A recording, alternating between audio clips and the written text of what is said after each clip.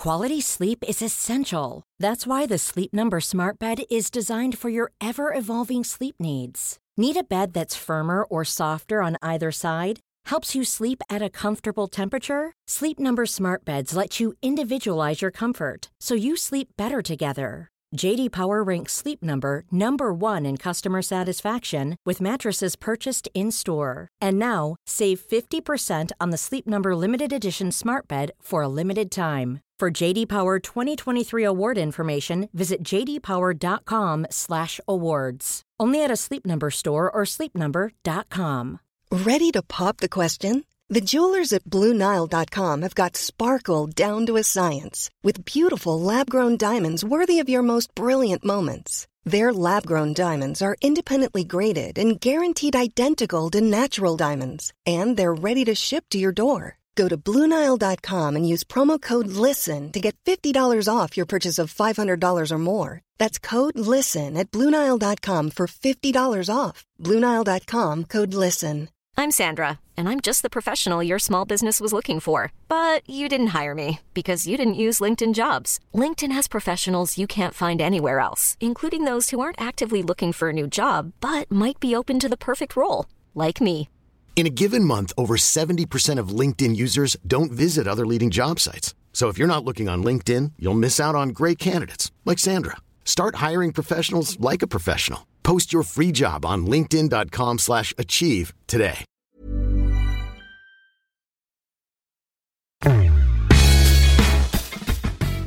Trots 12 år som utlandsproffs var Fredrik Söderström alltid lite av en doldis under sin karriär, åtminstone i Sverige. Han nådde ändå landslaget i några matcher, spelade i Champions League och representerade Porto när José Mourinho startade sin tränarkarriär. Men mittfältaren som tog klivet från Brage till den portugisiska ligan nådde aldrig igenom riktigt i Sverige. Annat är det i Portugal där han tillbringade större delen av sin karriär. Men det blev ju även avstickare till Belgien och Spanien. Och innan han avrundade det hela med lite spel i Hammarby, en klubb som då var aningen kaotisk, och det blev knappast något riktigt avtryck där heller. Idag verkar han som scout och jobbar ihop med en agent för att hjälpa andra spelare att förverkliga den dröm han själv lyckades med. Att nå ut och få tjäna pengar och få spela på de största arenorna. Som vanligt börjar vi med faktarutan.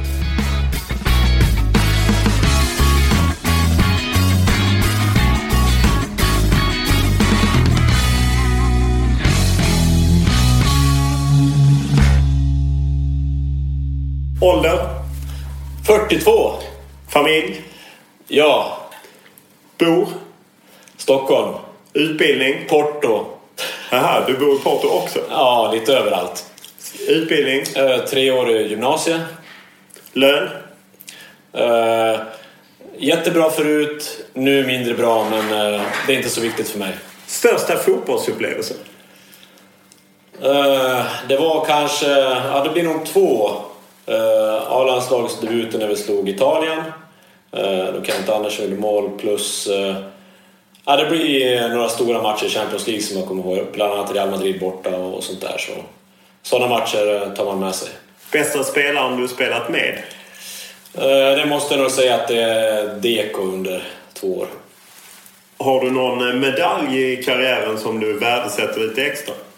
Ja, det är väl några titlar från Portugal och även individuella titlar som 2 gånger bästa utländska mittfältare i Portugal som är, plus några titlar individuellt också som bästa spelare i lag som man har spelat i, bland annat Standard Liège, Braga och i Guimarães. Har du någon tröja du är lite glad över att du bytte till dig? Ja, jag har väl Zidane har jag bland annat, så den är ju tung från Champions League. Så det är väl kanske nummer 1. Men det är många bra som ligger nere i Porto faktiskt i en låda där. Myser. Vilken var den tuffaste motståndaren du har ställts med? Individuellt spelarmässigt så är det nog Zidane faktiskt. Det är kanske inte så konstigt. Men annars så tycker jag det är väldigt jobbigt att möta små, kvicka, löpstarka spelare på innermittfältet. Det är också jobbigt. Har det något litet råskinn du stöter på i karriären? Ja, verkligen. Det var min första A-landskamp där så sprang jag ihop med Delivio ett par gånger. Rätt så robust faktiskt. Och även, vad hette han nu då? Jugovic när han var i Lazio. Också enormt stabil. Var så springa in i en vägg. Men det var kul. Bästa publiken du spelat inför? Ja, det är nog också faktiskt Champions League. Jag menar, det finns ju en väldigt rivalitet mellan Portugal och Spanien. Så då var det ju liksom 85 000 galna spanjorer som sjöng Viva España. Da, da, da, da, da, da, da. Så det var bra tryck. Sen England borta också, A-landskamp. Rätt bra tryck på Old Trafford. Vad kör du för bil?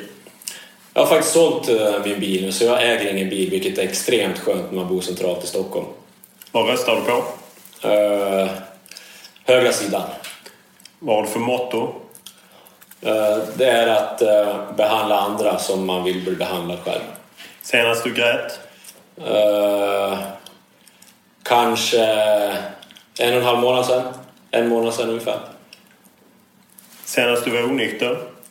Jag har aldrig varit onykter i hela mitt liv. Är du absolutist? Nej, men jag ser liksom ingen mening överhuvudtaget att ta mer än 2-3 glas champagne eller 2 glas vin. Vad läser du? Faktaböcker. Vad lyssnar du på? Väldigt blandat. Allt från klassisk musik till punk.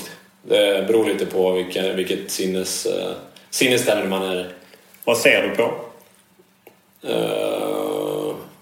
Natur, skog, upplevelser. Jag ser sällan på tv.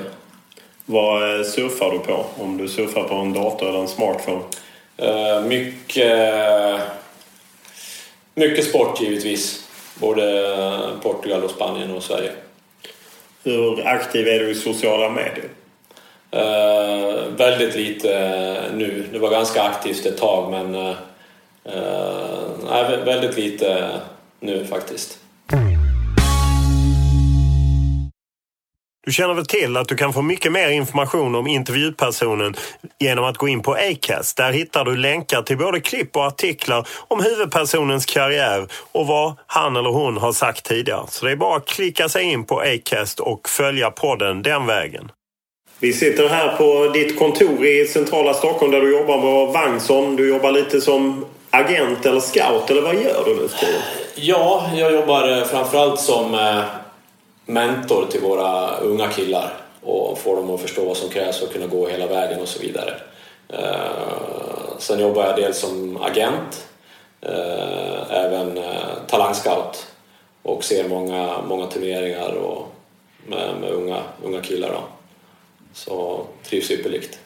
Du har ju en lång karriär, framförallt i utlandet, men är ändå lite av en doldis. Även om du spelar i landslaget, spelar i Porto och så. Hur var det när du var aktiv att ändå vara lite doldis, så att säga? Ja, jätteskönt. Jag har aldrig haft något behov av att stå liksom i centrum. Och när jag var som mest i farten så fanns det ju knappt internet, utan man törs säga det. Så det var ju liksom, av den anledningen så då var det väldigt långt mellan Sverige och Portugal till exempel. Så att det är väl...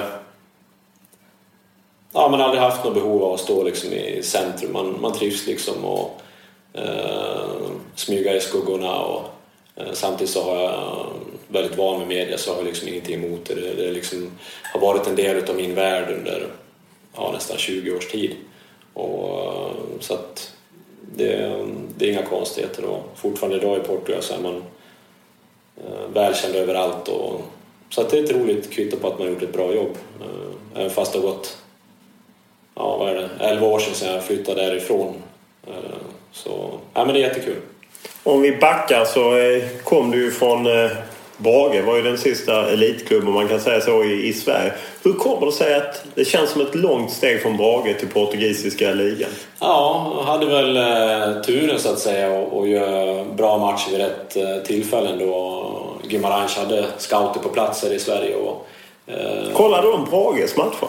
Ja, de kollade väl rent generellt, och jag spelade även allsvenskan med Brage innan vi åkte ner till gamla division 1 som är superrätta nu då.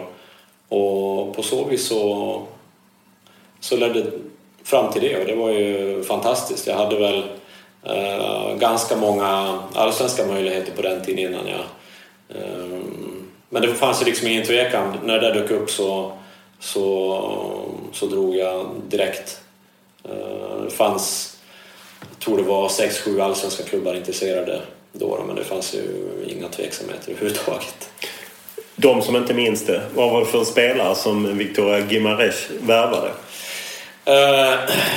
Det var en oerhört mentalt stark ung 21-åring som kunde springa liksom rakt genom en vägg utan att få en skråma på sig. En pådrivare. Fast jag inte kunde prata portugisiska i början så var man den som tog på sig ledarrollen direkt. Vilket var väldigt ovanligt för dem att se. Utvecklade mina tekniska kunskaper extremt mycket väldigt snabbt. Det var underbar känsla i början när man tränade och kände att varje träning så utvecklas man ett visst antal procent och kände att det liksom bara lyfte iväg, och det var en skön känsla. Många spelare som flyttar ut sådär och kanske inte van vid viker ju ner sig och flyttar hem. Varför klarade du det?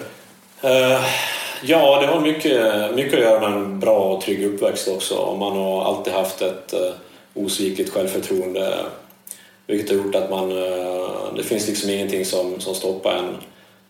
Ända som jag var mer eller mindre 2 år gammal som har bestämt sig att jag ska bli fotbollsproffs. Det var det jag pratade om, och har väl på något vis varit beredd att underkasta mig allt jobb och sortera bort allt annat, alla andra störelsemoment liksom.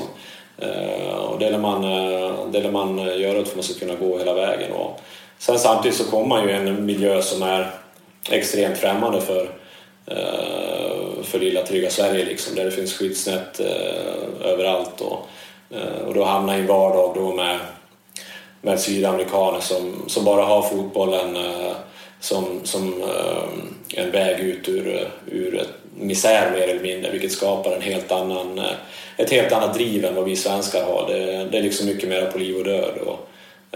Hur hanterar du det? För det måste ju smält på träningar och liknande. Ja, det var väl slagsmål mer eller mindre varje träning, och riktigt brutalt, och spelare som hatar varandra. Men nu när jag tänker tillbaka så tycker jag att det var en jäkla tuffing. Alltså, jag är nog mera mjukis nu, tror jag. Men det var väl det här drivet att man ville verkligen hela tiden ta nästa steg och utvecklas och gå hela vägen mot toppen och se hur bra man kan bli. Hur ofta hamnar du i slagsmål själv? Det var väl handgemäng kanske, inte så ofta faktiskt, för att jag tycker det är otroligt fånigt att hålla på och brottas och bråka. Så man kan alltid prata och diskutera om saker och ting. Så man var väl kanske lite mer av den här som sänkte spelarna verbalt istället då.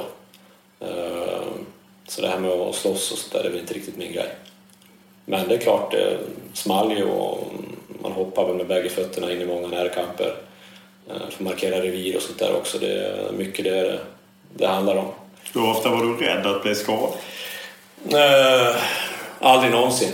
Utan det var ju liksom, jag skulle kunna springa rakt genom berg för att nå det man vill, och kan väl ta upp lite grann så jag brukar dra för grabbarna ifall de åker iväg på provspel och någonting, unga klienter och sånt där, brukar jag dra en liten skrön om mig själv hur jag gjorde första gången jag kom ner dit.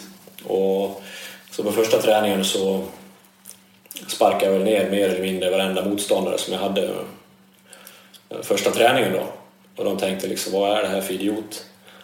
Och det var just för att sätta med respekt och få kanske en extra halvmeter på nästa träning för att kunna övervisa mina fotbollskunskaper och så. Det låter otroligt primitivt.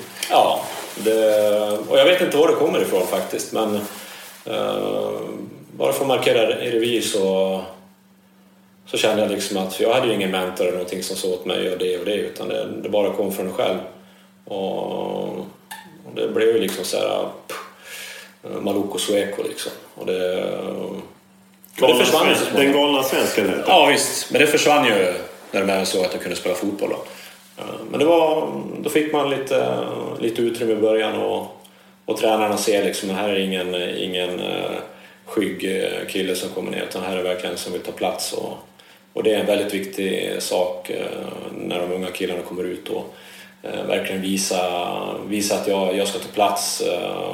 Jag är tack vare att mina fotbollskunskaper är på en bra nivå, så att man inte är blyg, för att är du lite blyg, men då blir du uppäten och utspottad.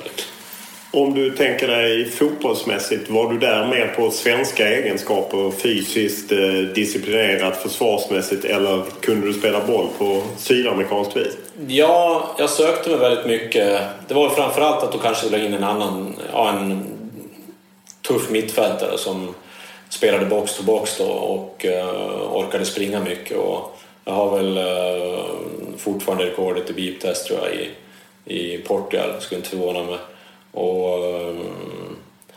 Men samtidigt så när jag kom ner så sökte jag mig väldigt mycket till brassarna och tittade mycket på dem, och kvadden och sånt där körde jag alltid med dem, och de har liksom den här naturliga tekniken, och så en tränare som jag hade i början, min första tränare var Chen Pacheco, en gammal portugisisk landslagslegend, och sen hade jag Kenito som också en gammal tränarlegendar, och han tyckte att han sa alltid liksom så här, Sueco está spert, att svensken, han är smart liksom, du håller med brassarna och ser vad de gör och filar på tekniken, och så att det var, han tyckte jag var lite finurlig som höll med dem och putsade på tekniken. Var det rätt nivå att gå in i en lite mindre portugisisk klubb och på något sätt etablera sig den vägen? Ja, och det är väl, den är ju egentligen inte, det är klart Porto, Sporting Lissabon och Benfica, de är de stora då. Men sen är det då Guimarães, Boa Vista och Braga nu då, som är de snäppet under då. Så egentligen är det ju otroligt att man kunde gå den vägen. Det skulle inte kunna hända nu. Varför inte? Nej, för att först och främst, allsvenskan har en oerhört låg status utomlands. De ser det som en blåbärsliga mer eller mindre. Vilket gör att de, även om det är en spelare som gör succé i allsvenskan, så är de fortfarande lite rätt skeptiska. Och funderar lite grann, man tror han kan hålla här liksom, och så vidare. Så det var väl lite tur också att man kunde komma till den klubben, och att den scouten som här och tittade hade ett bra inflytande i den klubben och så vidare. Så att... Sen tog du klivet till Porto, som ju är en storklubb. Vad låg bakom det? Det som är lite tråkigt i det här sammanhanget är att jag hade kunnat gå till Porto redan efter 2 säsonger i Guimarães då. Och då var jag 23 eller 24, och det hade varit en rätt tidpunkt för mig att gå till Porto. Åldersmässigt och flytet som de hade då, och då hade de ett superstarkt lag också. Det har Porto nästan jämt i och för sig då. Men sen drog det ut på tiden, för min klubbpresident såg mig som en av lagets viktigaste spelare, och jag var lagkapten och lite sånt där, fast jag nyss hade kommit dit. Vilket gjorde att han ville ha tämligen mycket pengar för mig då. Vad var tämligen mycket pengar? Ja, 40 miljoner begärde han på den tiden. Och det var mycket pengar då. Det var ju 1998 eller någonting sånt där. Så det var ju rejäla summor. Då fanns det klubbar i Spanien intresserade, och i Frankrike, och även då i Portugal. Porto, Benfica och Sporting var intresserade, men han skrämde bort dem med alldeles, väldigt höga transfersummor då, vilket gjorde att det blev lite komplicerat. Så det var lite synd.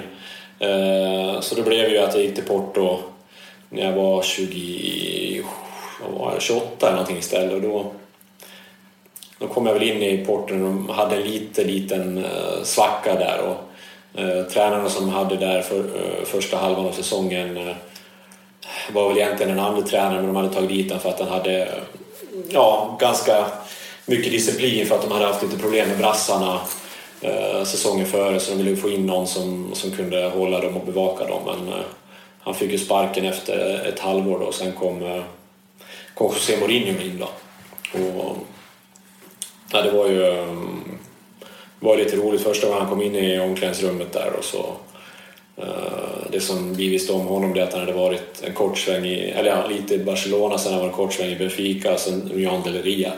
Så det var liksom man tyckte att får se då. Men han klev in där med Pinto da Costa och presidenten och sa liksom no posso promettere che você va ser campion esta época, massa próxima época sì. Och det kan man då säga att det betyder att jag kan inte garantera att ni kommer att bli mästare den här säsongen, i och med att jag inte var här från början av säsongen.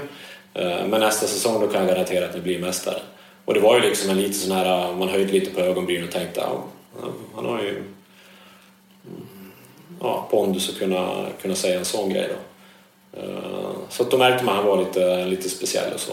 Men du hade bara honom ett halvår då, helt enkelt? Ja, 1,5. 1,5, du var kvar 1 år till. För sen började en framgångsperiod när han tog dem både till UEFA-cupen och sen Champions League. Jajamän, så då tillhörde jag ju fortfarande Porto. Men jag kom väl till en punkt i slutet av en säsong så spelade jag väldigt mycket som vänsterback, för att våra vänsterbackar bägge två var skadade. Och det gick väl bra. Jag spelade i stort sett alltid varje match 90 minuter med Mourinho. Och han tyckte väl att det funkar bra även på vänsterbacken där. Men man vantrivdes ju som vänsterback. Jag menar, jag var central mittfältare och sen går ner på vänsterback, det blir liksom inte samma sak riktigt. Sen i slutet av den säsongen så tog de in Nuno Valente, vänsterbacken i portugisiska landslaget då.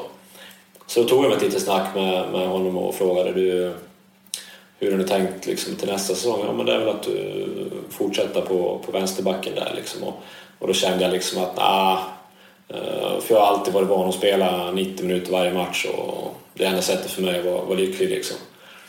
Och spela hela tiden. Så då begärde jag väl för att få kolla mig lite om efter andra alternativ, och då dök det upp Standard Liège, så det var en riktigt bra stor klubb. Och det gick ju bra då också, blev utnämnd till säsongens spelare, framröstad av fansen där.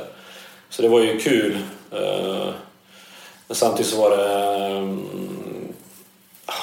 är väl klart, det är väl lite jobbigt kanske, eller inte jobbigt då, men lite frustrerande då att se att man tillhör laget, men sen går de och vinner då Champions League sen året efter det. Ja, de var först UEFA-cupen och sen Champions League. Det är ju något tungt. Så att det var ju... Men jag kände ändå, om jag hade varit med och inte spelat liksom hela tiden, men jag hade inte varit lycklig ändå. Men när man är så fokuserad på att spela, det är fotboll man vill spela, inte sitta på bänken. Jag hade nog inte varit lycklig ändå, även om jag hade kanske sett det här då med ett Champions League-guld. Jag visste, det hade varit roligt att säga det, men jag hade inte räknat mig själv som Champions League-mästare, för jag inte hade bidragit liksom varje match. Så på så vis så spelar det ingen roll. Du var i Standard Liège, sen var du i Braga och sen var du några svängar i Spanien, lite mindre klubbar. Ja. Hur kommer det sig att liksom inte du nådde ännu mer? För det kändes som att du hade mer i dig. Absolut. En avgörande punkt kan nog vara lite grann... Det var en Champions League-match borta mot Grasshoppers i Schweiz som var lite markerande för min karriär. För då hade jag liksom jag var ordinarie i Porto liksom, och väldigt respekterad, och Costinha bland annat var på bänken ljusår ifrån mig. Det var jag och Paredes som spelade med Deco framför oss då. Och den matchen så efter 5 minuter så kommer en närkamp, en i Grasshopper som hoppar in med bägge fötterna mot mig då, och hoppar ner på mina fötter då. Så kände jag liksom det brände till lite grann på vänster sida av foten. Tänkte inget mer på det, jag körde vidare. Så kände jag att det blev liksom mer och mer ömt när det började närma sig halvtidspausen då. Och sen i halvtid så försökte vi ta av skon då, men det gick liksom inte, så att vi hade klippa upp skon och tog av strumpan, och där så hängde liksom lilltån bara i köttslam, så liksom det hade gått rakt av, och så det var mindre roligt att se. Och det var i samband då var jag också uttagen inför de avgörande VM-kvalmatcherna till Sydkorea, tror jag det var då. Japan, Sydkorea. Ja. Och så då var man liksom inne i rullarna ordentligt. Och den här skadan gjorde att jag blev borta då i 1,5-2 månader tror jag att det blev, för att det var liksom helt av. Och efter det så jag kom tillbaka och kom upp på samma nivå igen då, men då hade liksom saker och ting rullat på lite grann.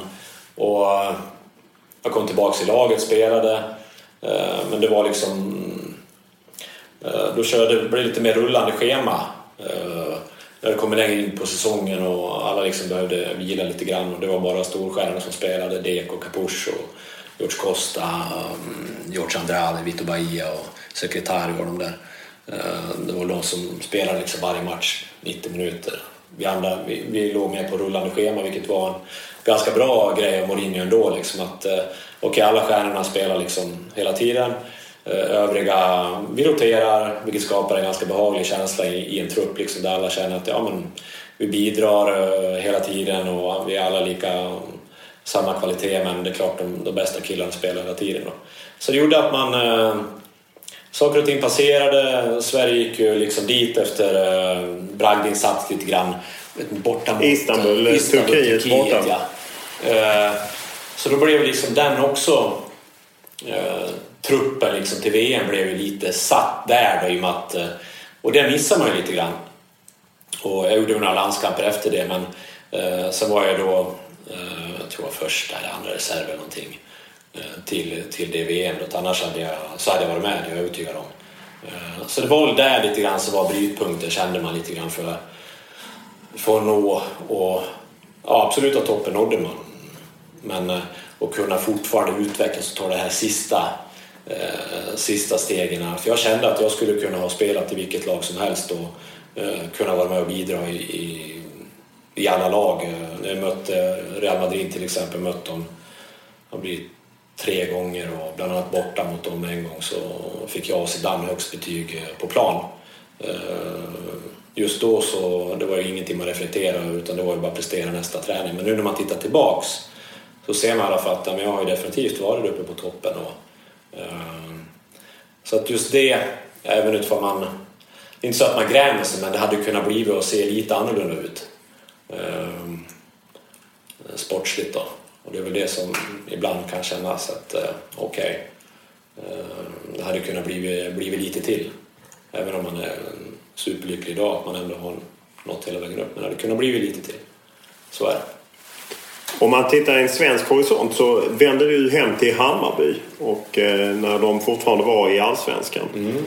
Hur upplevde du den tiden, och känner du i efterhand att du kanske skulle valt något annat?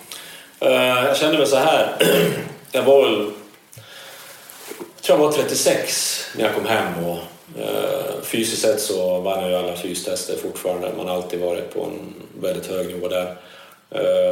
Så här i efterhand så känner man nästan lite... Det var superkonstigt, för att jag har alltid varit i lag med höga ambitioner, och när jag kom dit så var det liksom samma sak. Det var höga ambitioner, det var att försöka vinna Allsvenskan. Vi låg 3 när jag kom.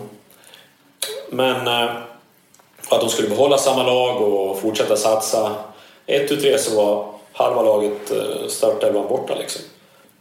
Sålda eller någon annanstans, och mycket turbulens bakom i kulisserna liksom.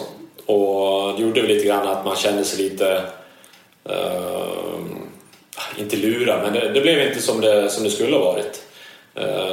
Och då till slut så var det ju så pass illa med allting runt omkring, och en del spelaраffärer som...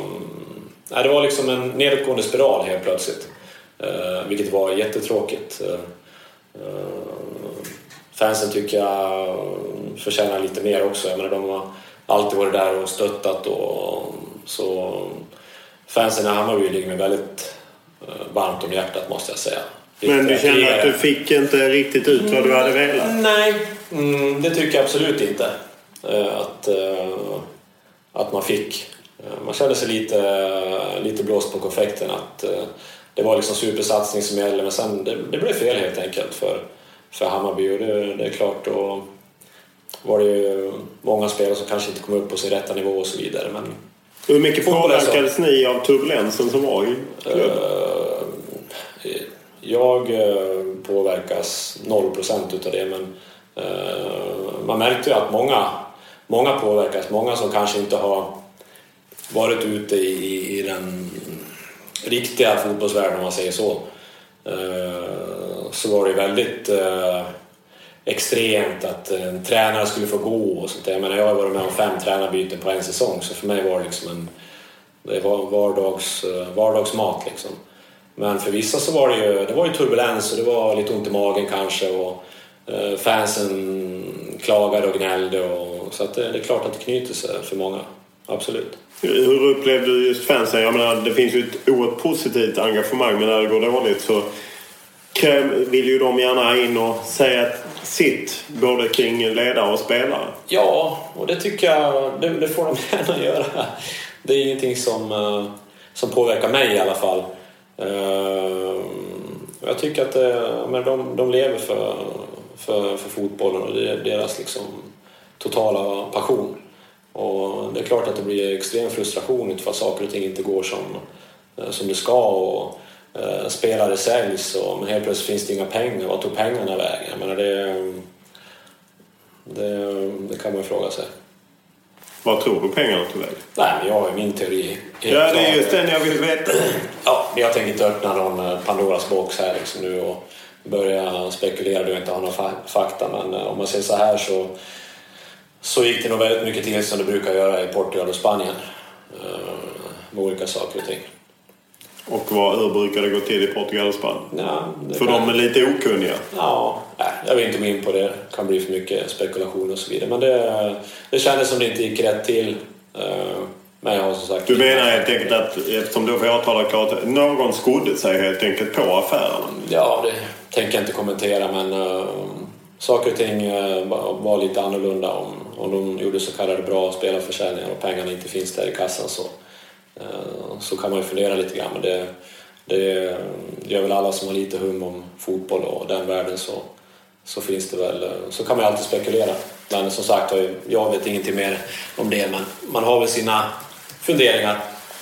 Om du ser på de år som följde sen för Hammarby, du var inte förvånad att det tog tid för dem att återkomma till finrummet Allsvenskan?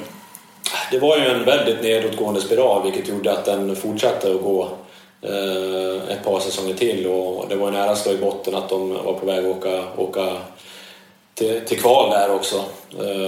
Var det Ängelholm borta eller? Och hade de åkt ner i kval där, så tror jag att de hade fortsatt ner i division 1. Så att det var väl lågvattenmärket. Och sen efter det så det blev väl ingen bra succé efter det heller, men det var väl kanske inte samma totala kris i alla fall, utan de började bygga om lite grann, och jag tycker väl att de satsade fel ett tag. Det är ju att satsa extremt ungt, HTFF, många HTFF-spelare och sånt, och det var tämligen naivt. Det håller liksom inte, utan man eller tänka efter lite mera. En del tunga rutinerade måste finnas, annars så jag menar, jag hyllar ju också talanger och sånt, men det måste finnas en mix, annars så det går inte.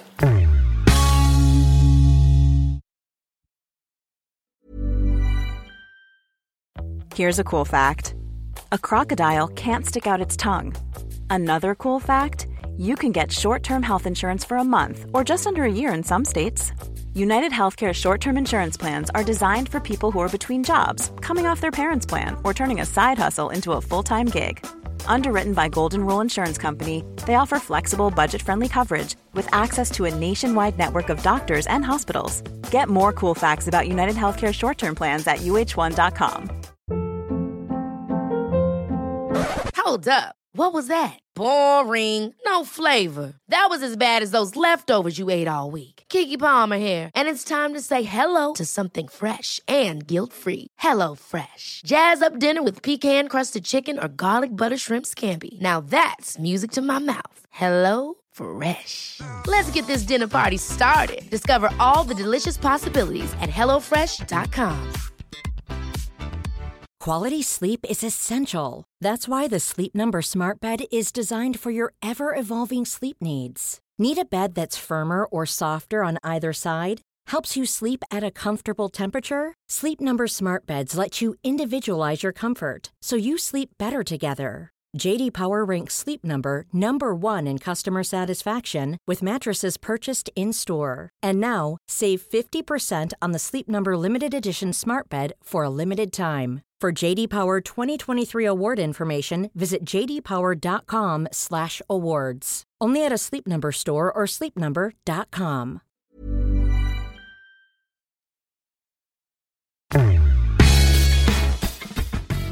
Den första bortalandskampen jag gjorde som utsänd reporter var i mars 1998. Jag jobbade på Göteborgs-Posten och skulle då följa Lasse Lagerbäck och Tommy Söderberg som hade tagit över landslaget efter Tommy Svensson och bara varit på en tripp i USA och Jamaica för att spela ett par matcher med nordiska spelare, men nu hade tagit ut alla proffsen. Det handlade om ett möte med Spanien i Vigo och ni minns ju alla hur det gick. Det blev en rejäl kölhalning, 0-4 och hårda tag för de nya förbundskaptenerna. Men en annan grej som sticker ut från den resan var att Hans Linné, numera tyvärr avliden och som sedermera blev min kollega på Expressen men som då var rival, hade en nyhet antingen dagen före match eller matchdagen. Och det var att förbundskaptenerna hade lämnat hotellet i Vigo och stuckit ner till Portugal. Det är väldigt nära från Vigo in till Portugal. Och där träffat en okänd svensk som gjort succé i den portugisiska ligan. Det var Fredrik Söderström som ju hade startat sin karriär i Brage men tagit sig till den portugisiska ligan och nu gick starkt. Och naturligtvis ville Söderberg och Lagerbäck hålla koll på honom. Och typiskt nog var det Linné som hade koll på just Söderström som då inte hade blivit något namn som folk kände till hemma i Sverige.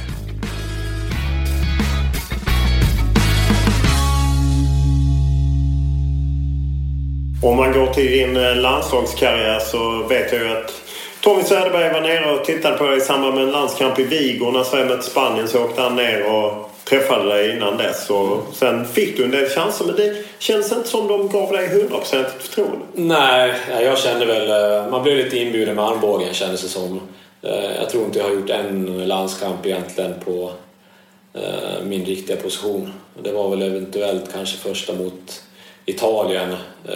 Och efter den landskamp så fick jag väldigt bra betyg i italiensk media. I svensk media så var det liksom ganska medelmåttigt. Och sen hörde jag inte ett ljud på 1,5 år. Så det var liksom så här... vad hände? Vilket jag tyckte var helt otroligt. Men de har väl gjort sina val. Men för mig har det varit extremt konstigt liksom. Och den här känslan... att men här är jag spelar liksom 90 minuter i portugisiska ligan som var då rankad 6, nu är rankad 5 tror jag i Europa. Det är Portugal och Frankrike som tävlar, men jag tror Portugal ligger 5. Så jag tyckte det var så väldigt konstigt liksom att jag spelar liksom 90 minuter där och 2 gånger utsedd till ligans bästa mittfältare i konkurrens med så som Deco till exempel. Så jag kunde liksom inte förstå hur jag då kommer till landslaget och dels får jag inte spela på min position och sen att jag får sitta på bänken till förmån för någon som hade svårt att få speltid i Danmark. Fast det gick inte in i mitt tankesätt, så till slut så tog jag väl upp det lite grann med tränarna och sånt där. Och hur tog de det? Efter det gjorde jag inte en landskamp till. Så vad ska man säga, det var kul att vara där, men det känns som jag hade kunnat bidra med mycket mer. Vad sa de när du tog upp det? Nej, men det var väl de tog väl emot synpunkterna och inget mer med det. Men jag gillar det där lite högt i tak och sånt där, men det var lågt i tak där. Ja, det var väl känsligt då. Sen blev det kanske lite fel från första början. Jag menar, svenska landslaget är väl lite... I alla fall då det var man ska hålla sig lite på mattan och sånt där. Och jag menar första intervjuerna jag gjorde liksom när jag kom med i landslaget och så, men det var ju att jag ska dit, jag ska ta plats. Men det är den mentaliteten som jag har, jag ska in i startelvan liksom. Och jag vet inte om det kanske skakar om liksom de här trygghetsramarna som finns i Sverige på något vis. Och jag var väl lite av en udda fågel, jag kommer från Dalarna, det är väl inga liksom Det är du, Mats Gren? Ja, jag och Mats Gren och Håkan Sandberg som gjorde någon landskamp, och jag tror Göran Ahnby gjorde en landskamp eller någonting sånt där, så det var. Kände du det direkt i gruppen att jag passar inte in här riktigt? Nej, det tycker jag inte. Det var väl spelare som var drivna och sånt där också, absolut. Det var det ju. Och samtidigt så... Nej, men i gruppen tycker jag väl att det funkar bra. Det är bra killar liksom och sånt där. Det har jag liksom inget emot. Jag pratade med Martin Åsund, så han hade delat rum med dig någon gång i landslaget att han uppskattade dig för att du var en frisk fläkt. Inte riktigt som de andra. Han gav ändå bilden av att du var någonting annat. Ja, men så är det ju. Man har aldrig varit rädd för någonting, utan jag ska ta min plats liksom. Hade du gått den långa vägen via pojklandslag, J-landslag? Ja, det var annat, ja. Du hade aldrig gjort det? Nej, min första landskamp var U21 tror jag. För det då har man varit lite för liten under den tiden som jag var med på elitblocklägret och sånt där. Men det var lite annat uppdelat. Jag är tidigt född 73 och var ganska sent utvecklad, så jag fick vara med de som var födda 72. Så då var jag liksom den lilla tekniska snabba, och det var ju helt inaktuellt på den tiden liksom. Så på så vis så... Så du hade inte den där rätta inskolningen? Nej. Jag var en udda fågel, och jag menar, hur kan man gå från Dalarna direkt till Portugal? Det finns ju liksom inte. Vi är skeptiska. Det var lite den känslan man fick. Men hur mycket sved det är ändå att man ändå vill ju, och sen så brinner för någonting och sen får man inte. Ja. Fast man känner att man räcker till. Ja. Men det känns ju lite konstigt ändå att se att vissa spelare som jag vet att jag har hållit bra mycket högre nivå än att de kanske har lagt av med 70-80 landskamper. Det blir liksom... Det är en liten konstig känsla, och jag har ju många kompisar som är fotbollsnörd. De har liksom räknat upp fakta och sånt där, och det finns ju ingen som kommer i närheten av mina nummer liksom. Jag var ju den som gjort mest matcher i portugisiska ligan överlägset genom tiderna, och av svenskar då? Av svenskar. Och han har räknat upp vilka svenska landslagsspelare som har varit i större klubbar än vad jag har varit, än Porto då alltså. Och det är inte många. Det kan man räkna på utav de här modernare, de inte liksom långt bak i tiden. Jag tror inte det kommer upp ens i 10 stycken. Ja, det tror jag i sig man gör. Men jag vet inte alltså. För du räknar själv. Men men om man tar 2000 så är det ju Ljungberg, Portugal, Jocke Björklund, Stefan Schwarz, Kenneth Andersson, Henke Larsson. Kenneth, vad var han i för? Ja, Lazio. Fenerbahce.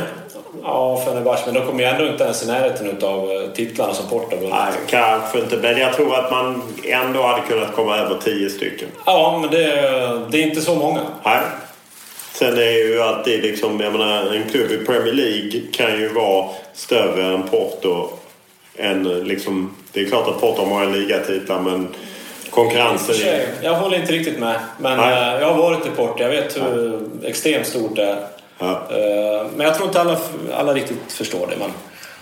Så det är lite roligt när man tittar tillbaka, så ser jag att vissa spelare som har känt att man har hållit en högre nivå än kanske ligger på 70-80 landskamp. Du hade behövt anpassa dig? Ja, men sen på senare tid med Zlatan och sånt där, han är givetvis ett fenomen som aldrig funnits i svensk fotboll, och han får ju ta sin plats, och det är givet. Men jag kanske var lite för tidig för att kunna ta min plats, var en liten udda figur. Nej, jag menar en annan som inte heller hade svårt under dem var ju Per Zetterberg, som ju också vann ju titlar, och i Anderlecht, det är ju klass med Porto där, och vann i Olympiakos, och kunde inte heller etablera sig i deras landslag. Nej, det gick liksom inte. Och han hade väl också det här drivet, och passade väl inte riktigt in, och det är lite knepigt. Men så är det ingenting. Jag har aldrig varit någon som ältar över saker och ting, men man drar på smilbanden lite grann ibland och funderar lite, men det är som det är.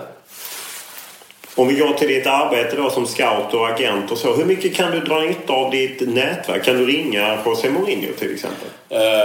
Skulle jag väl kunna göra. Han har ju samma agent som jag hade under min storhetstid, och George Mendes då. Ja, du har hade samma agent som Ronaldo och hela gänget? Ja, Ronaldo, Mourinho, alla. Han hade väl alla spelare i Portugal? I alla fall de bra.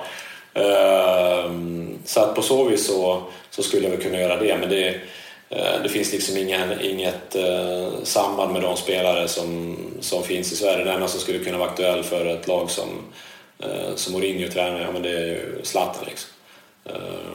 Och vi jobbar inte med honom, men självklart är det så som vi skulle träffa. Ja, men jag tänker mer, hur jobbar du till exempel med Jorge Mendes då? Ja, det är lite våra samarbetspartner. Så att kontaktmässigt så finns det ingen agentfirma som slår oss på fingrarna. Det gör det inte. Vi jobbar med de riktigt tunga aktörerna, vilket känns väldigt bra. Är det så att vi har riktigt bra spelare, men då har vi liksom alla dörrar öppna, även ute i yppersta superklubb eliten liksom. Och hur viktigt tyckte du det var att ha en agent? Det var väl bra på så sätt att de kan öppna upp vissa dörrar som kanske är stängda med hjälp av sitt inflytande. För man är en riktigt bra tung agent så kan man väldigt lätt öppna dörrarna. Och det är alltid lättare att låta en agent ta en förhandling än att man själv ska sitta där och prata gott om sig själv. Det blir liksom lite mer som skryt, och det funkar liksom inte riktigt. Utan agenter, det behövs liksom i fotbollsvärlden, och tyvärr så finns det ganska många aktörer som inte är superseriösa, vilket skadar agenturerna som är verkligen seriösa. Hur ofta blir du själv blåst? Jag har väl erfarenheter där en agent inte riktigt vågar ta strid med en klubb bara för att han inte vill skada sin egen liksom, sin egen relation då till den klubben, vilket jag tycker är extremt irriterande. Och en agent ska alltid sitta på en ställstol, inte vara liksom på två stolar, utan en agent ska skydda spelaren, och så det är efter det epitetet som vi jobbar. Vi skyddar spelarna till 110%. Men just att man som Jorge Mendes, som då har väldigt många både tränare och spelare, så blir det ju för mig, då sitter man ju redan där på två stolar, att man liksom, jag menar, det är lätt att den tränaren värvar spelaren som samma agentur har. Absolut, och det är ju en del av verkligheten, men det blir ju lite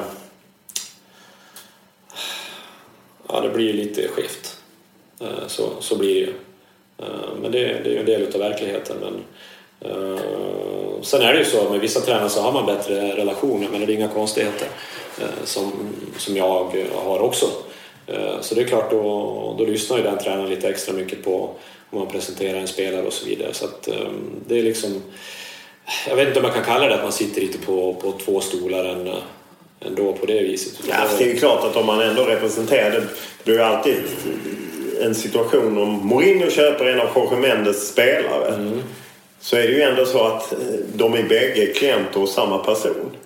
Ja, men absolut. Nej, men det är mycket pengar som bara transporteras mellan agent och klient och eventuellt spelare och så vidare. Men jag har ju varit med hur många gånger som helst att visst, vi kan ta in den spelaren, men då vill sportchefen ha de här pengarna på sitt konto liksom. Hur reagerar du då? Det är en del av verkligheten. Men betalar ni då till sportchefen? Vi skulle aldrig göra det. Men jag vet ju att i Portugal, Spanien, men det händer liksom hela tiden. Vi försöker hålla etik och moral och sådär. Det är någonting som känns bra inombords. Jag själv är en person med etik och moral som jag fått sedan min uppväxt. Så jag mår bäst av att saker och ting är schysst. Men du jobbar ju med Martin Klette, som ju har varit i en del konflikter juridiska där han har förlorat. Jag menar, han blev prickad av advokatsamfundet. Jag menar, apropå det du säger att ni jobbar med etik och moral. Där måste jag ändå vända på saken att om jag inte minns minus så var det Aftonbladet som hade en massa grejer. De blev fällda på alla punkter. Ja, fast om vi struntar i vad Aftonbladet skrev, om vi koncentrerar oss på det som var rättsprocessen eller processen med advokatsamfundet, så var det ju så att Martin Klette 2 gånger blev prickad av advokatsamfundet. Ja, det var för att om vi då bara håller oss till det. Ja, Och det, för att han tog betalt i procentsats, vilket man inte får göra. Och det hade att göra med att han inte då hade agentlicens. Nej, precis. De reglerna är ju mera klara nu. Så att det absolut. Liksom ingenting... Ja, han är ju inte advokat längre. Nej. Så men det är ju ingen... Ja, vi kan ju gå runt det bäst vi vill. Ja, absolut. Men jag ser det som så att enligt min uppfattning så har han skött sina saker. Och sen att han kanske som person kan upplevas på det ena eller andra sättet, så det som är viktigt för mig det är liksom raka rör, inget skitsnack, och det tycker jag är mycket lättare att jobba på det viset istället för att linda in sig massor med konstiga saker. Utan det är bättre att säga sanningen, och att det kanske svider lite grann för vissa spelare att höra än att linda in det massor med vackra ord. Ingenting som är. Vad känner du att du tillför? Jag tillför väldigt mycket med min rutin och mina kontakter och mina fotbollskunskaper. Jag har ett bra fotbollsöga och väldigt lätt för att se om unga killar i alla fall har verktygen i verktygslådan för att kunna lyckas. Och sen min uppgift är ju då att se till att de når sin fulla potential genom att maximera sin utveckling, genom att gå in och peta i små detaljer som de inte tänker på när de är 15-16 år gamla, så som vissa viktiga bitar inom mat och kosten då, och sömn och återhämtning, och hur många timmar före match man äter, och vad äter du direkt efter matchen, och sover du för mycket, sover du för lite. Man går in och petar de här sakerna för att ge dem redan från början en möjlighet att kunna nå sin fulla potential, så de inte tittar tillbaks när de är 25 och tänker fasiken, jag skulle ha gjort som Fredrik sa, och det gjorde ju min kompis, han nådde hela vägen. Så då vet man i alla fall att de får utmaxa sin potential. Om du tittar på spelare som inte lyckas, vad är det vanligaste skälet till att man inte tar det här klivet? Envisheten, att de inte orkar liksom det här att kunna se liksom varje träning, varje match som VM-final liksom. Timme efter timme, dag efter dag, året runt liksom, bara trumma på. Och man måste vara lite som en maskin nästan, och verkligen orka göra samma sak på högsta nivå dag ut, dag in, kunna leva med psykologisk press och fysisk press 24 timmar om dygnet, och orka liksom med att media bevaka varenda steg som man tar, och det är saker och ting som sliter oerhört. Och spela till exempel 55-60 matcher per säsong år ut, år in, superimponerande. Och det är inte många som orkar det mentalt. Det är tufft. Supertufft. Du pratar om att man ser allsvenskan ute i Europa som en blåbärsliga. Ser du några talanger som kan... Ser du en tillväxt i svensk fotboll, eller är det liksom jämnt? Det som jag har känt i svensk fotboll, det är lite grann att om man tar en spelare som har en superspetskvalitet, så känner jag lite grann att istället för att fortsätta förädla den här spetsegenskapen spelaren har, så känner jag lite grann att men det här är du lite sämre på, så det här måste du jobba väldigt, väldigt hårt på för att kunna liksom utveckla ditt spel. Och sen glömmer de bort lite grann ibland då, och fortsätta förädla hans spetsegenskaper, vilket gör då att de kanske blir en bra spelare men blir lite mer allround, och det är i mina ögon fel tänk. Det var så roligt, jag var nere i Milan med en kille här, och så skulle han skulle med på en match där nere och spela. Då frågade han min klient mig: du Fredrik, kan du kolla liksom hur de vill jag ska ligga försvarsspelet och sådär, det är någon offensiv spelare. Och jag visste mer eller mindre vad svaret skulle bli. Men jag gick fram och frågade tränaren, han sa liksom: han är offensiv spelare, va? Ja. All kraft offensivt och defensivt, ingenting. All kraft offensivt, gör det liksom han kan, spela sitt spel. Redan där ser man liksom, det är en ögonöppnare för många klubbar liksom här i Sverige, att vadå, men försvarsmässigt då? All kraft offensivt. Det är det som gäller, han är offensiv spelare. Jag menar, man ska alltid anpassa sig efter ligan där man är och så vidare, ja visst. Men många gånger som man ser att supertalangfulla spelare blir lite mer allround till slut, och de här spetsegenskaperna som fanns där, de fasas undan, och det är ett problem. Om man tar unga spelare, hur tycker du att unga spelare ska göra? Ska de gå ut som 15-16-åringar eller ska de stanna i Sverige? Det är väldigt individuellt. Det är en spelare som är mogen mentalt, superdriven, har inga problem för liksom bara borta hemifrån. Finns det ett bra lag men väldigt bra ungdomsverksamhet och en klar plan för killen, så säger jag bara kör. Är det så att en spelare som många klubbar är ute efter utomlands och så vidare, men det jag märker att han är absolut inte mentalt mogen, men då är det ju ta det lugnt.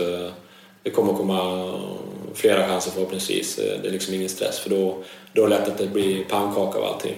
Men det är bara att kolla med Albin då, som jag har jobbat med i Albin Ekdal alltså? Ja, Albin Ekdal, och det är ju han var ju klar liksom och mentalt att gå och han har ju gått hela vägen. Så det är väldigt individuellt. Var tar Albin iväg i sommar? Han sa själv att det finns stort intresse kring honom och Cagliari åker ur. Ja, vi kan som du förstår inte gå in och peta i detaljer och sådär, men det är klart det finns ett stort intresse och vi får se hur det går helt enkelt. Det svänger fort, men han är en duktig spelare och han förtjänar att vara i klubbar som spelar med andra saker än att hänga kvar, utan han förtjänar att vara klubbar som spelar i Europa League eller Champions League, och det har han bevisat i landslaget här de senaste åren att han tillsammans med Zlatan har varit de bästa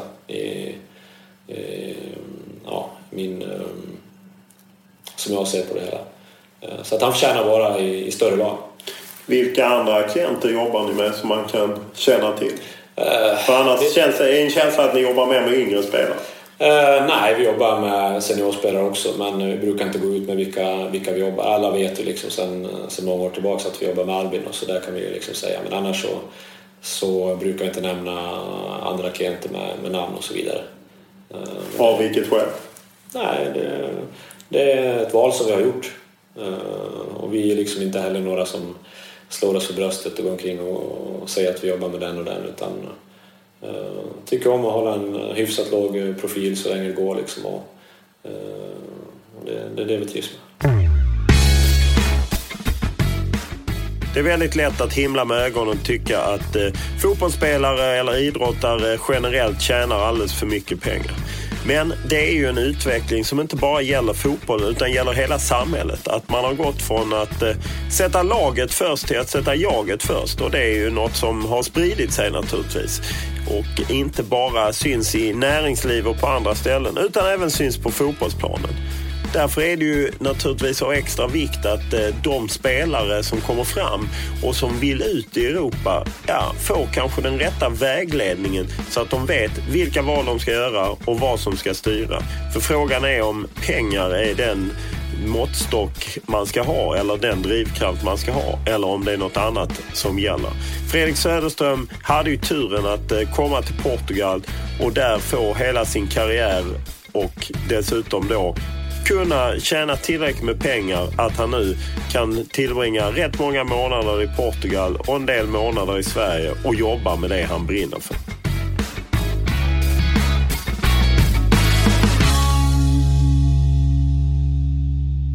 En stor del av fotbollen idag är ju pengar. Hur viktigt var pengar som en drivkraft för dig? Det börjar nog bli... Han var ju lite udda, men jag kände väl att pengar blev en intressant del i mitt yrkesliv. Kanske när jag var runt 23-24. Inte tidigare, för då fanns det var andra saker som var mycket, mycket viktigare, som gick liksom ljusår för eventuellt tjäna lite mer pengar. Utan det var ju det här utvecklingen, nästa steg, vara en bättre spelare. Så det har liksom hela tiden varit min drivkraft, ekonomiskt 0%. Men då hade man varit något år i Portugal, man visste att man är på en hög nivå, hade väl samlat ihop mest betyg, man blev betygsatt efter varje match, och det var någon säsong som jag hade samlat ihop mest betyg till alla spelare i hela ligan. Det är sånt som skulle slås upp stort nu, men det är ingen som har någon aning om det på den tiden. så förstod man att man hade ett visst värde och bra klubbar i Spanien och Frankrike var intresserade. Så då känner man att okej, men nu är jag där, så då kan man börja titta på och försöka få bra avtal och så vidare. Så 23-24 års ålder skulle jag säga. Hur viktigt är det att få spelare att kanske titta bort från det? För idag känns det som att skriver man ett kontrakt i Premier League så kanske man är klar för resten av livet. Mm. Det är lite annan värld faktiskt nu. Så att det är klart, det ekonomiska det har ju snurrat på så snabbt med allting. Så killarna nu som är väldigt unga, de känns liksom som att de tycker att även fast de är 17-18 år eller någonting, så känns det som att men nu är jag stjärna liksom. Så då får man liksom ta ner dem lite grann på jorden och säga att liksom det är andra saker som ska driva dig framåt än eventuell högre lön och sådär. Givetvis så gör vi allt för att spelaren ska få så hög lön som möjligt då. Men i slutändan så är det inte 2000 kronor mer i månaden som är det viktiga, utan det är liksom en bra utvecklingssteg som är det viktiga. Vilket ansvar har man som rådgivare, just att läser man undersökningar nu om Premier League, 3 av 5 spelare är panka 5 år efter de har lagt av det, likadant i amerikansk proffsidrott, att ofta är det unga spelare som kommer och tjänar väldigt mycket pengar, kanske ingen utbildning för de har satsat allt på sin idrott. Plötsligt blir de rika och tror att det ska vara så och gör av med väldigt mycket pengar. Har man något ansvar som rådgivare? Extremt stort ansvar. Och det är en kille som börjar tjäna mycket pengar. Det är bland det första man säger. Liksom. Du får kolla på alla de här bitarna och vad kan vara bra att sätta pengarna i. Kan det vara bra att investera i en lägenhet i centrala Stockholm till exempel? Ja, det kan vara bra. Kan det vara bra att sätta in pengarna på ett högriskkonto för att tjäna kanske snabba pengar? Nej, det är inte bra. Sätta in pengarna på ett lågriskkonto med fondbärande papper liksom, där de får stå liksom och puttra i lugn och ro. Ja, det är bra. Så att det är superviktiga bitar. Redan när jag höll på så hade Belgien ett bra system tycker jag, där en viss del av alla spelares lön gick till en fond som man sedan fick plocka ut när man var över 35 år. Och man förhoppningsvis har mognat lite grann, vet vad som är viktigt i livet och så vidare. Så det tycker jag var ett ganska bra system. Tycker du det är ett system man borde ha i Sverige? För idag, det känns som att de generationer som kommer ut nu spelar, de har ofta haft rätt bra betalt, men inte liksom tillräckligt för att lägga undan. Och samtidigt har man kanske inte haft något jobb och ingen erfarenhet från arbetsmarknaden. Ja, jag menar, jag skulle säga så här, är det en spelare som man ser liksom, okej, det kanske blir superettan hela karriären, ja, men då får man liksom upplysa om att pengarna som du tjänar nu, du kommer inte att räcka överhuvudtaget sen när du lägger av, utan passa på att skaffa dig en utbildning medan du håller på och spelar och så vidare, för att då kunna ha någonting att falla tillbaka på när du väl slutar. Så att, och även i allsvenskan, det finns ju ingen spelare som spelar allsvenskan som kan sen när de slutar spela att nu kan jag ta lugnt och vila, men det finns ju liksom bara inte, utan en fotbollsspelare kan ha ganska okej med fritid emellanåt, kan alltid vara bra att plugga och läsa lite grann, så man inser att kommer inte komma ut och tjäna de stora pengarna utanför Skandinavien, utan det är nog det här som gäller. Då får man försöka kolla på de bitarna. Ibland när man klubbar talar om agenter så beskyller man ofta agenter för att vilja göra affärer, för det är då de tjänar pengar. Hur ser det ut på det, att man tycker liksom att agenterna bara är ute efter att vända spelare? Ja, det är lite roligt. Jag menar, det är alltid lite snack mellan klubbar och agenter och sånt där. Men det händer ju jätteofta att klubbar ringer till oss liksom, vi behöver hjälp att sälja den här spelaren, kan ni hjälpas åt med det? Så att det är liksom det är lite spel för galleriet, utan det är ju klubbarna är också väldigt måna med att ha en bra relation med agenter. Jag menar, så enkelt är det. Vissa klubbar kommer bättre överens med vissa agenter och vissa agenter kommer bättre överens med vissa klubbar. Jag menar, det är som det är inga konstigheter, ingen raketforskning direkt. Om du tänker på att det du pratar om så har du sett i Spanien och Portugal och andra länder att sportchefen vill ha betalt. Hur vanligt tror du det är inom svensk fotboll? Jag vet faktiskt inte. Jag har inte satt mig in i det överhuvudtaget. Men utomlands så är det ju väldigt normalt. Och, även att tränare tar emot pengar för att ta in en spelare och så vidare. Och, att man delar på pengarna på något konto i Brasilien eller var som helst. Men det är en del av vardagen. Varför tror du inte fotbollen kommer till skott att stoppa den? Det är svårt att stoppa. Varför är det? Ja, vem ska kunna liksom se om två individer byter en plastpåse en mörk natt ute i Estoril liksom i Portugal? Jag menar, det går inte. Det går inte. Fast pengarna försvinner ju någonstans från fotbollen. Ja, men det är extremt svårt att stävja och det finns väl egentligen inga... Ja, i och för sig, det är väl en del i Italien där som åkt dit, tränare och spelare och sånt där. Men det är svårt. Mörkertalet är enormt stort och det är väldigt svårt att få fram konkreta bevis, tror jag, för att saker och ting har skett. Och, jag menar, alla som är lite insatta, de vet ju om att såna saker sker. Och... Hur ska man som spelare skydda sig?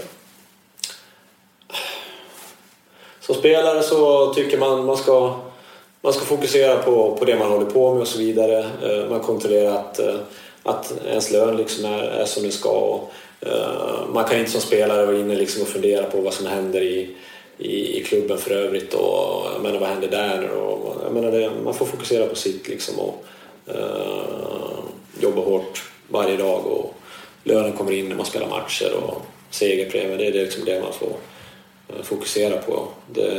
Det finns liksom ingen tid och energi för att hålla på lägga näsen i blöt liksom och snoka runt och vad som sker i klubben, eller det finns liksom inte tid.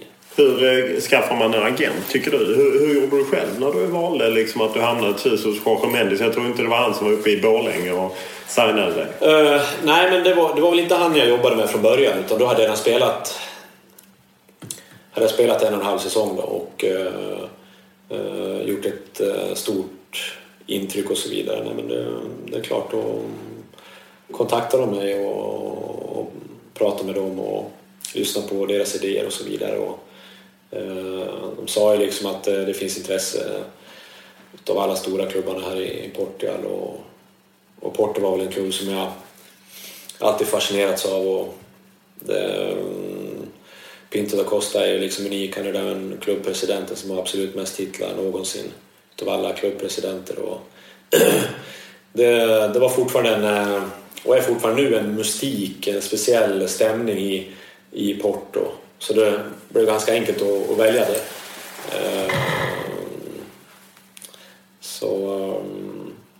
Men om du tänker att du var ute väldigt länge, är du ekonomiskt oberoende så du behöver inte liksom sälja och köpa spelare hela tiden för att försörja dig som agent? Nej, det behöver jag inte, utan mitt driv som är nu när man, jag menar, jag tjänar ju, om jag är för andra så jobbar jag mer eller mindre gratis då.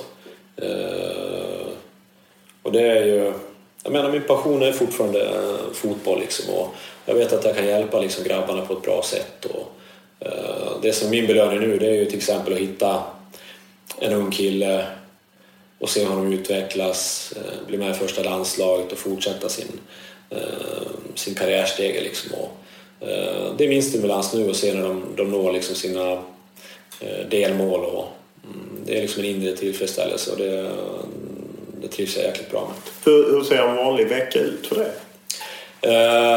Jag har väl upplagt så jag gör väl i stort sett det som jag vill göra. Min lön baseras på mer eller mindre att jag har 3-4 månaders semester per år, och i början så var jag väl på sydliga breddgrader, om man säger så, under vintrarna. Så jag lägger upp precis som jag vill. Det är klart, det är en kontinuerligt underhåll med klienterna och killarna liksom, samtal, sms, mail, och även med klubbar och agenter utomlands och så vidare.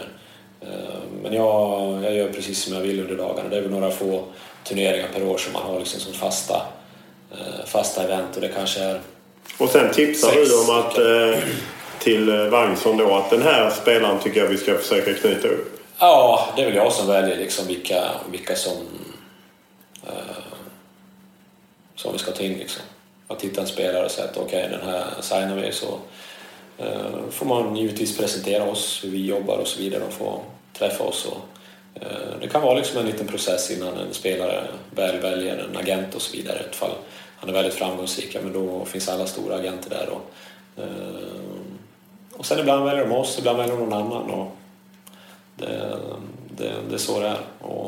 Men upplägg trivs jag ypperligt med att man gör som man vill, man lägger upp dagarna som man vill.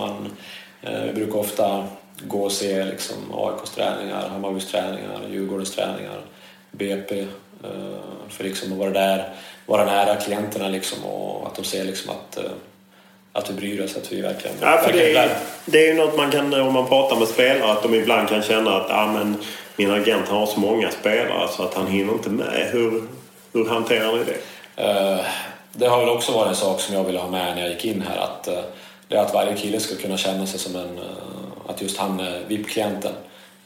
Och det är väl lite efter det epitetet som vi jobbar med. Jag skulle nog tro att vi, utan de stora agenterna, är de som har minst antal spelare, och det är väl en enkel anledning för att man ska kunna lägga ner den tid som krävs för varje kille. Och jag menar, det finns ju ingen som är ens i närheten av vad vi är närheten av att vara nära med våra spelare. Det finns liksom ingen överhuvudtaget som ens är i närheten av oss.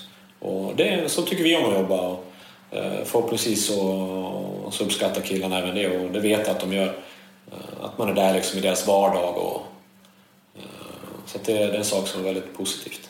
Så att i princip har du kontakt med dem hela tiden, eller går det långa perioder när du släpper? Nej, vi har bland annat en så kallad klientkoordinator inom koncernen, som hennes huvudsyssla är liksom att se till att vi har kontakt med killarna absolut minst en gång i månaden. Ofta så är det mycket mera.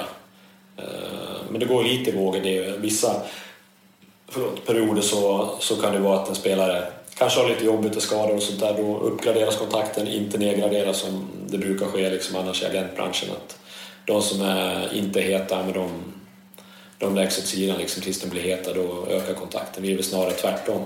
När det går bra, när det flyter på, så kanske man inte är extremt behov av att ha kontakt med sin agent hela tiden. Då är man glad, allt rullar på. Men har man det tungt, då behöver man stöd. Då ska man finnas där. Och det är så vi gillar att jobba. Antalet agenter i Sverige har exploderat. Hur upplever ni konkurrensen?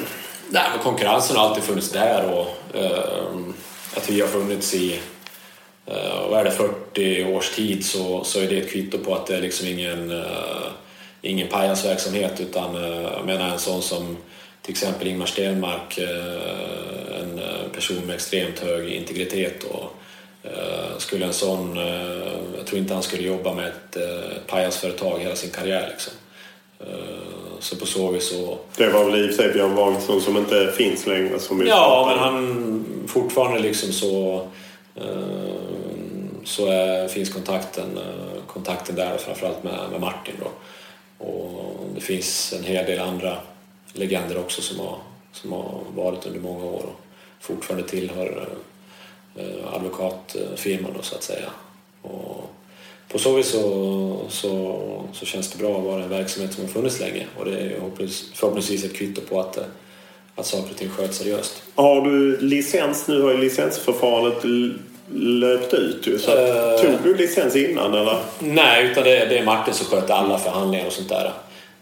Så vi har liksom inte varit i behov av det. Och sen har vi hela tiden vetat om att den här att det kommer att kanske ändra sig framöver, så det har liksom inte funnits någon anledning för att vi också ska ta agentlicensen liksom.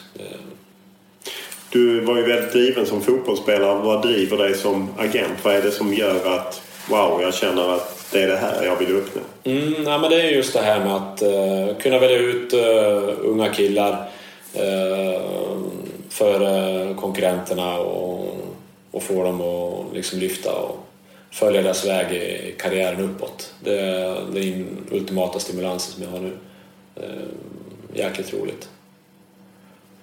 Jättebra. Tackar för detta. Tack själv. kan på många sätt beundra Fredrik Söderström som vågade ta klivet från Brage till portugisiska ligan och då ratade en massa allsvenska klubbar på vägen. Att se möjligheten och våga göra det och dessutom på något sätt lite Roland Anderssons ta seden dit man kommer. Att bli så tuff som det krävs för att slå sig in i laget. Ja, jag kan tycka att det är lite häftigt. Sen inser jag naturligtvis att det är rätt få som tar sig igenom det nåsögat för att det krävs nog lite extra mental styrka för att hantera det. Podden är tillbaka nästa vecka och då hoppas jag att vi ska ha en gäst som knyter an till att Pia Sundhage tar ut VM-truppen den 11 maj. Men det är bara att hänga på fotbollskanalen.se och överallt annat så kan ni hitta senaste nytt om podden och följa de nya och de gamla poddarna.